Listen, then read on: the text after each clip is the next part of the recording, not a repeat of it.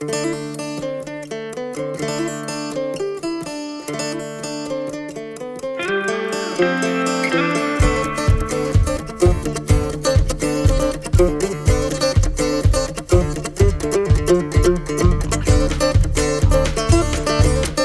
to the Hay Kings podcast, sponsored by Vermeer, your expert in hay and forage equipment. Today I'm joined again by Mr. Jeffrey Jackson. He's a regular contributor to the podcast, and I always enjoy having him on. Welcome. Well, good afternoon, and pleasure to be here. We're going to talk about seed today and interacting with your seed supplier. We're getting to that time of year where decisions have to be made. So, where do you want to start? I would say that's kind of a nice way to say it. We're getting to the point where decisions have to be made. And sometimes it's part of it goes like this. There's this early order push. And I'm going to categorize things. We have traditional row crops, and then we have everything else. Okay. You're talking corn, soybeans. I'm going to say corn, soybeans kind of fit the traditional row crop model. And literally, being from the seed business and still in the business for 18 years now, they continually like to push earlier and earlier on the early commitment side, right? Yep. So probably a lot of reasons for that. And I would tell you that there are a lot of people that start walking fields, doing some estimates, and they're actually kind of got their ear open looking for a commitment in August, September. Yeah. For sure, October for some of the more traditional crops. Now, the rest of us so myself, I work in the forage world. So unless it's corn silage or some wacky forage soybean, those two don't fit me that well. But I used to do district sales manager position and still working with a bunch of retailers that are in that focus spot. And obviously the company I represent still does that. But I would say, and there are a lot of reasons why we want to take an order early as well. And I'm going to let you chime in as well, being a grower. Yep. So you're going to play that role today as well. Yeah, I'll play the grower here. But when you consider why in the world would I want to commit to something in September, October, November? A lot of times you'll get that comment on the backside, holy smokes, man, I haven't even taken the crop out of the field yet, and you're wanting me to take a look at next year. Well, at times there can be reasons why that's a good idea. Yep. Most of the time, people have walked those fields. You've done some kernel counts. You've looked at its environmental adaptation, if you will, how well it handled the conditions for the year. And you kind of know this is going to be really good or it's going to be a real train wreck. And from variety selection standpoint, you have to consider that there's still some forecasting that needs to be done by a seed company. Oh, yeah. How much do we bag? Which variety do we bag the most of? Which one do we bag first? Because we're going to have a good pull on demand there's some of those implications that actually go into it. There's some planning that needs to be done. Trust me, the seed guy doesn't just snap his fingers and stuff drops off a pallet in a truck and away you go. Right. So there's still logistics and planning and bagging and all that forecasting stuff. This really helps. The sooner you know, the better it is for the seed guy to deliver the product that you wanted, because you might have some wishes that come along with it. First of all, you want a specific variety. And then you're going to get into corn seed, for example. There's a seed size, right? You're going to have if you look at the ear of corn, on the butt end of that ear, there's usually some bigger seed, large rounds, large flats. Then you get into the middle portion of the ear, usually fairly uniform. A lot of these 46 to 50 pound medium flat seed, medium rounds. People just love those. Then you get to the tip of the ear. You generally get more of a round seed and smaller seed. So every ear probably produces a lot of different grade sizes. It has to be graded out. It's gotten better over the years, John Paul, but at one point, I'm going to go back 15 years ago, everybody wanted a 46 to 48 pound bag, 80,000 kernels of medium round and medium flat, because it worked so nice in their finger style pickup planters. And when you run out, there's only so many that can be produced. And when you run out, you run out. Yep. So the sooner you get your orders in, the easier it is for your seedsman, if you will say it that way, to get the variety, the seed size. Seed treatments come into play, where today there might be 2 or 3 different ways that the seed is treated. Again, it's a forecasting, a logistics. How much do we need to treat with treatment A, treatment B, treatment C, a combination of A, B, and C, whatever it might be. Yep. You can add 5 different SKU numbers just on seed treatment. So again, who gets what? Early bird gets the worm. At times, there have been people that said, you know what, I'm really not going to order any seed till the last minute because they're always hungry to get my business and they'll give me discounts to no end. And they want to empty the barn and they got this left over and that left over. And so we've caused some bad behaviors in the industry at times by saying, oh my gosh, we got a bunch of this left. Let's do a big discount right here at the end. Because then that's going to leave you in a trap potentially. Now you're going to come and say, okay, I'm being sneaky. I'm going to get my big discount at the end of the day. And the guy goes, yeah, I don't have any rounds left. Well, what do you mean? I'm an important customer. I need that round seed for my corn planter. Oh, you should have ordered in September. I had plenty of it then. So there's some things to consider. Everybody's got their own tactic, but there are reasons why we like early orders. Now, I'm going to throw the market monkey wrench at you. Right on. And say, now, we have some expectations around what corn and soybean and wheat prices are going to be because we have futures markets. You go over to the forage side. Hell, if I know what the price of hay is going to be next year, you got to tell me whether it rains or not. At 6 months from now, you got to tell me is it going to rain in 6 months from now or not? Right. And that's what drives hay markets. Period. End of story. 100%. There's only a certain number of acres that we are going to count on people having a forage acre next year. Yep.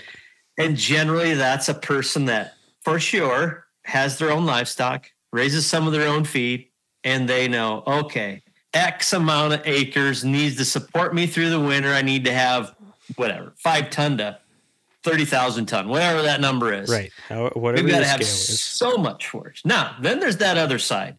So let's go like a perennial crop first. So alfalfa, for example. I would say that alfalfa orders and seed ordering activity, most of that doesn't really start until maybe October. A lot of people like to try to get the last cutting done, harvest in, different things like that. They'll kind of see how that yield was, what the stand looked like as they were driving across it, because not enough people are going to go out and dig crowns at that point and try to assess the plant health. They're just going to drive across it and go, oh, we had plenty of rain, should have yielded better. Let's take that out next year. But there are going to be some people that know I've got a rotation to follow. I'm pretty diligent about it. I'm going to need 30% of my acres reseeded next year, maybe on a 3 to 4 year rotation. So that seed order could come fairly early. Again, to get the variety you want, make sure the seed treatment you want, the earlier you can order, the best everybody can plant. It's all about logistics, physical assets, what you can do, what you can't do, where it's located. Again, all that alfalfa seed gets produced out in your part of the world. And then shipped somewhere else, packaged and shipped back. Relatively speaking, it's all done in those 2 states and in Canada, and it all has to come throughout the rest of the United States from there. So the Imperial Valley is where the bulk of the seed comes from, but that's a different scenario. We're going to ignore the Imperial Valley for a second and say, if we're talking about alfalfa seed, we're talking about Oregon and Washington, and a little bit of Canada, a little bit of Colorado, Wyoming.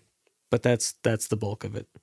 Absolutely. So you get those people that are on a pretty good rotation. They're going to make those decisions fairly early, communicate the best they can. And partly when you can make those seed purchase decisions and rotation decisions, then it also helps you decide which chemical you need to have on hand. Talk to your distributor about those kind of things, how you're going to fertilize that field if you're going to do any fall fertilizer application. You might start thinking about that and then go, oh, no. That field I wanted to rotate to last year, I did a residual herbicide in June 13th, and the rotation restrictions aren't up yet. Dang it. Yep. Well, that's not going to work. Yep. So all those kind of things still happen, and you need to make all of that plan together. Your comment earlier was 100%, though. What were the weather conditions that dictate all this stuff? Because, okay, we went on about a 3-year run where the industry was really light on alfalfa seedings. Let's say they kept predicting 25, 30, 35% less new seeding alfalfa from the year before. So pretty soon you're whittling down new seeded acres really quickly.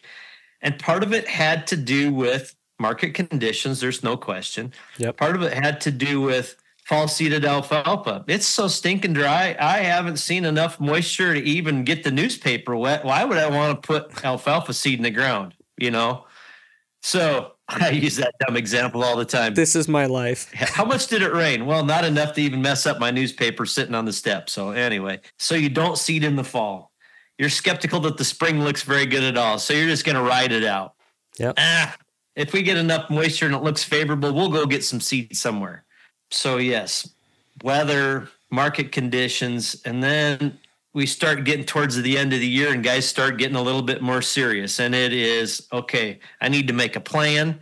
You and I were just on a call earlier, last week on Thursday, talking about financial considerations at the end of the year. Do we use one tax year or the next tax year? Where are things flowing? How do I need to spend money? Do I need to? Should I? All those discussions come into play. I don't know how many times a guy, even talking to tax guys, they're like, I get calls on the 31st at 7 p.m. and guys are wondering if I can still email them or if they can still email me stuff before the end of the day, so year-end. How many times? We're past that year-end tax management discussion. This is almost a better time today. Yeah, we're just the first part of January here. This is a much better time to have discussions around planning and not tax management. For this fall, when you have to have that decision. Anyway, there's all of that kind of stuff that I've seen as I worked with different people. The earlier you can get the orders in, sometimes there's this prepay discounts where you get cash gross ups, 8%, 6%, 4%, whatever it might be, depending on the time of year. And part of the reason people offer those things is so they can plan and make things more efficient instead of being last minute, knee-jerk, reactionary stuff. Let's take a break there and we'll get a word from our sponsor. My name is Rob Flowers, live in Whitesboro, Texas. The 604R premium efficiency level is through the roof. Dependability and durability on the 604R has been outstanding. We've had zero chain issues, zero bearing issues. The camless pickup has been phenomenal.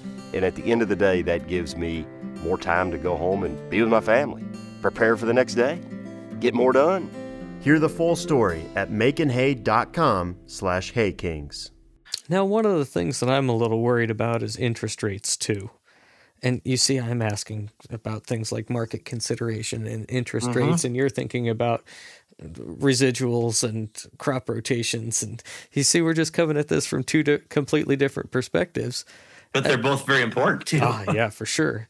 I'm just thinking, my fertilizer guy called and said, you really need to put some fall fertilizer. You have to put fall fertilizer on if you want the yield. Fall fertilizer is for yield.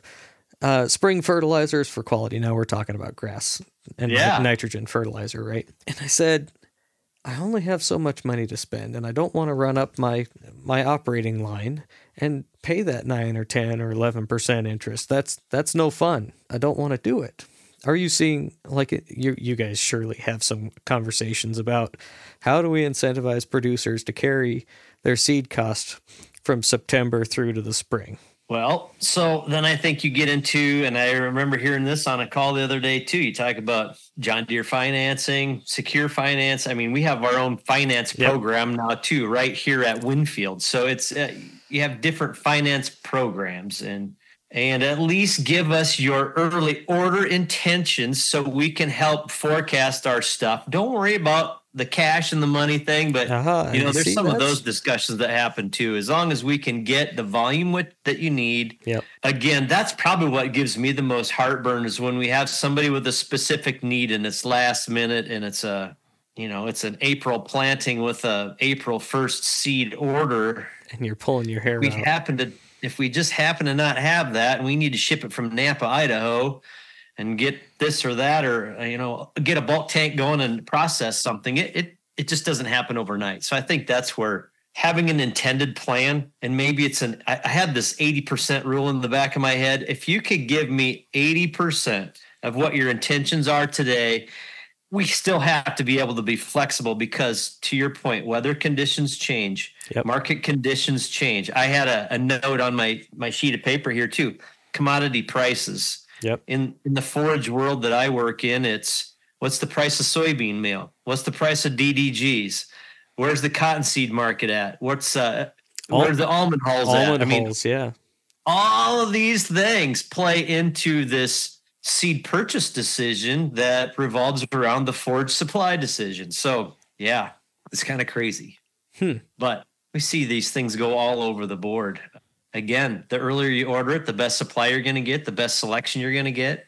Some of the pricing pieces come into play. I have even seen, how do I want to say this? There are companies that used to maybe have more warehouse locations, more assets on the ground. And they said, you know what? We've done some analysis back here. And if we can ship bigger loads from a hub warehouse or a bigger warehouse, instead of having all these little satellite locations, we are going to be, again, you don't have the fixed asset cost of the building. You have less employees sitting there managing inventory, all these other things, ta-da. Again, so making plans are important. So when you make that last minute call and you need seed tomorrow, it could be a really hard discussion that stuff is still in a warm warehouse in Texas and you're wanting it in Jamestown, North Dakota tomorrow. It's a tough deal. And then are you sending your truck? If you're doing it's one thing if you're doing a full truckload that you could make a direct ship right there. But if you're a pallet or 6 bags and it goes on an LTL and it has to cross dock 14 times and it gets lost in Sacramento for some reason, instead of going up. That's the voice of experience. I've heard the voice of experience speak before. Yep. And then 6 weeks later, they still don't know where that 2,000 pounds of seed is. And the grower, darn it, he had to go make another decision because it just didn't show up. So then nobody wins because he didn't get his first choice, his second choice. Probably had to get something off the wall. Yeah. The guy that tried to supply it in the beginning didn't win. I mean, it gets to be a crappy day when we're making seed purchase decisions and we get late. Right. It happens. I'm a procrastinator too. I'm sitting here telling you how I want you to do it, but what do? I drive to the local store at the last minute and say, hey, do you have 100 pounds of orchard grass? I want to go do that yesterday. Now, I would never do something like that. What I do have I have an agronomic question for you. Please. Because there I was planting some Roundup Ready alfalfa this last spring, and I kid you not, I ran out 100 feet from done. I was that close. This was 90 acres. So my math and my calibration was pretty damn close. Yeah, I would say that was damn close. Now, that was also 10% over. I should have been 11. Yes. Which means my calibration was still pretty close, right? Yeah. I had a couple of bags left over, same variety, but year-old seed. Yeah. Can I use it? How do I because in my thought process, the inoculation on that seed is not going to be fantastic. But if I mixed old seed with new seed that's inoculated, that bacteria on the inoculated seed is going to work. Do you have any thoughts on that? You're probably going down a pretty good road right there. And most times our inoculation comes out with 2-year dating. Mm-hmm. So we should have if it was a fresh batch the year you got it, you should have 2-year dating on a bunch of that inoculant as well. But to your point, if you kind of blended some of that together and they grew together and they kind of rubbed off on each other, if you will, you should be in pretty good shape. That should work. Okay. Yeah. Because I do the same thing on the grass side too. I have varieties that are working for me, right? Yes. I have a couple of extra bags. So when I go and grab the bags from the retail store, which pains me, but I do it anyways. Yes. And I come up just a little bit short, I can just go grab a little bit out of the shop and go. Oh, yeah. So I keep my own fudge factor. Right on. And germ-wise, I would say alfalfa is one of those wonderful crops that forever. It can last for a long time, and it's surprising. One year you test it, and the next year you test the same lot number, and it's 3% better. And you go, hallelujah, thank you. No, you can only play that game for so long, and then you have to expect the opposite. But right. Yeah, generally hopefully we get through inventories fast enough we don't deal with that. So since we're talking about supplies, people placing orders and working with your seed retailer, the sorghum world this year is one of those years where I started getting some indicators in August that it might not be beautiful. September, we started to cringe just a little bit. October, we went, oh no. November, they went, yep, we were right. It's not good. So today in the sorghum Sudan grass world and the pearl millets, literally it's one of those scenarios where we are expecting to be 25 to 30% short Oh. of what we generally supply the industry. Oh. So from a planning standpoint, again, it goes back to if you have a general plan and you think you know where you're going to be and you can be somewhere 80% close or better, having something committed is probably a good thing, because you get down to the last minute and you might not get option one. You might not get your second choice. It might just literally be something in the same subspecies that will turn green and grow. So it could get that tight this year, because there are a couple dynamics in that sorghum world that are just not pretty at all. Now that had to have been some growing conditions on the seed, right? Oh, for sure. Yeah. Sounds like drought to me. Two things. So remember how wet Texas was late May, June last year. Mm-hmm. That's when we plant sorghum. And when you're doing hybrids, you have a male and a female, and they don't flower at the same time. So you have to plant them at different timings, and maybe you plant the male twice. Whoa. So that you get 2 pollen sheds, right? Instead of just one. I didn't know any of this. So now you get the female planted, and it rains for a week, and you have a 3-day nick in there. Now what? So it started in June. Mm-hmm. When they had planting issues and timing, and did we get the male planted at the right time? And so then we kind of babied it along, and we hoped, and yes, it was hot, and yes, it was dry, and some wells aren't as good as other wells, so they get short. And then you run into an early frost on top of late planted seed. Oh. Some of those things happen. Sounds like some of those things happened. Yes. Oh boy. So what I just heard you tell me is the sorghum Sudan pearl millet world is a little short on seed. 2024 is going to be tough. Okay. Fact. Okay.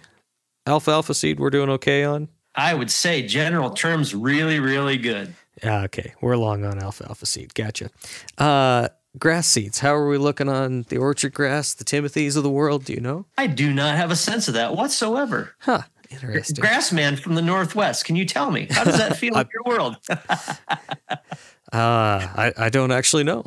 I have not heard anybody squabble about it yet. Huh. Okay. Sometimes no news is good news. Yep. Sometimes no news. Yeah, for sure.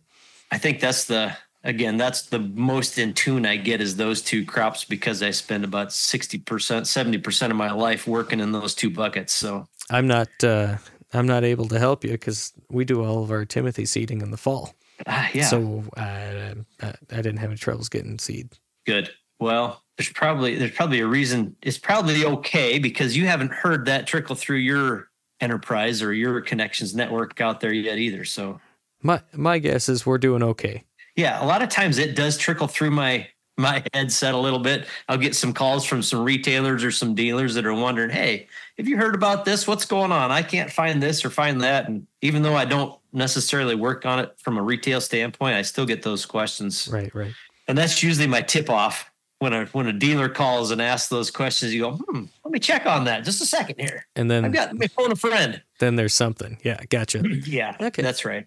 It's nice to have some good intentions with those retail people that you order seed from, so everybody can make a plan. And I wonder too, John, how if there are some people that make decisions quicker potentially, because I wonder how many people work with consultants that are kind of on them a little bit saying, hey, we need to do some crop rotation planning. So do they kind of get poked from a couple different directions too to get some earlier decisions made from a planning standpoint, whether it's a guy soil sampling and needing to make recommendations for fertility and, well, shoot, we know we're going to plant that field the XYZ, let's go ahead and order the seed for it. We've already got the plan drawn up. So I think maybe some of the people that I have seen or worked with, that helps prompt them to make some decisions a little quicker than others. But again, to your point, in my world, especially the warm season crop world, with the sorghums and the pearl millets and some of that business, there are a lot of last minute decisions made because, a drought can impact it. A frost event on a pasture grass that started to grow can affect it because now they're going to be short on feed. Let's take a few production acres of maybe it's sunflowers or canola or corn or soybeans and put some more feed in because we know we need that. So weather's probably the biggest thing that impacts our seed ordering decision making at the last minute. Right. Because it impacts everything. Do you have any sense as to how hay and forage acres interact with corn? Because I'm looking at corn futures here, and I'm trying to come up with an easy way to think about these things. In the Midwest, when corn goes down, the forage acres go up. They're not row cropping $7 corn. They're going to switch to maybe an alfalfa or something else that they can sell and not be so corn heavy. Well, sometimes it depends on where the soybeans are at too, to see if it just rotates between corn and soybeans. Well, let's look at December contract. Oh boy, right on $5 for corn, and that contract is traded as high as $6. That's probably not really good. Okay, and then we're going to dive into soybeans here. I'll pull those up really quick. Then we're going to take like a November 2024 soybean contract. That contract's traded as high as, oh boy, $12.50 and, well, $12.22.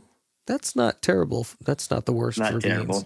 That's not the worst for beans. Okay, so maybe there is something out there to be competitive with forage acres in 2024. That's pretty important. You go to other parts of the country, December KC wheat trading at $6.70, and that's been as high as $8.60. So, we're almost $2 off the peak on these wheat prices. That's not super sexy, but maybe I didn't think so. Yeah, so maybe. So yeah, in the center, and then I'm going to say the Midwest. This is my feeling. It's weird how that alfalfa market reacts. So it seems like when soybeans get high, people will plant more alfalfa so they can grow their own protein, or they can grow it locally. Oh, instead of buying higher priced soybean meal. Mm-hmm. Then on the flip side of it, when the bottom drops out of soybeans, and there's been a decent alfalfa market in the area, people will say, hey, let's plant more alfalfa. We can sell that for X amount of dollars a ton.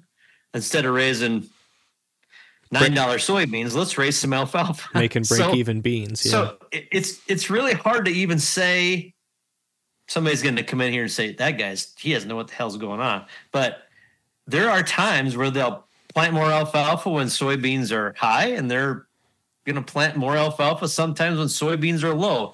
It just depends on which guy's looking at his opportunity in that market. So right, it's kind of crazy. Goes both ways. And then you get into the export markets and all that other stuff out there where you're at that.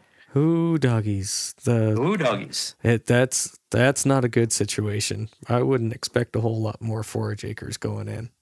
Maybe a little, right? But nobody's hoping for a bin buster, if you will, year on hay in the West Coast. So there's an interesting comment made about grinding almond trees, reducing the almond tree acreage. So are those old trees or trees that haven't produced yet? So the thing that the American farmer is best at is overproducing when the prices are high.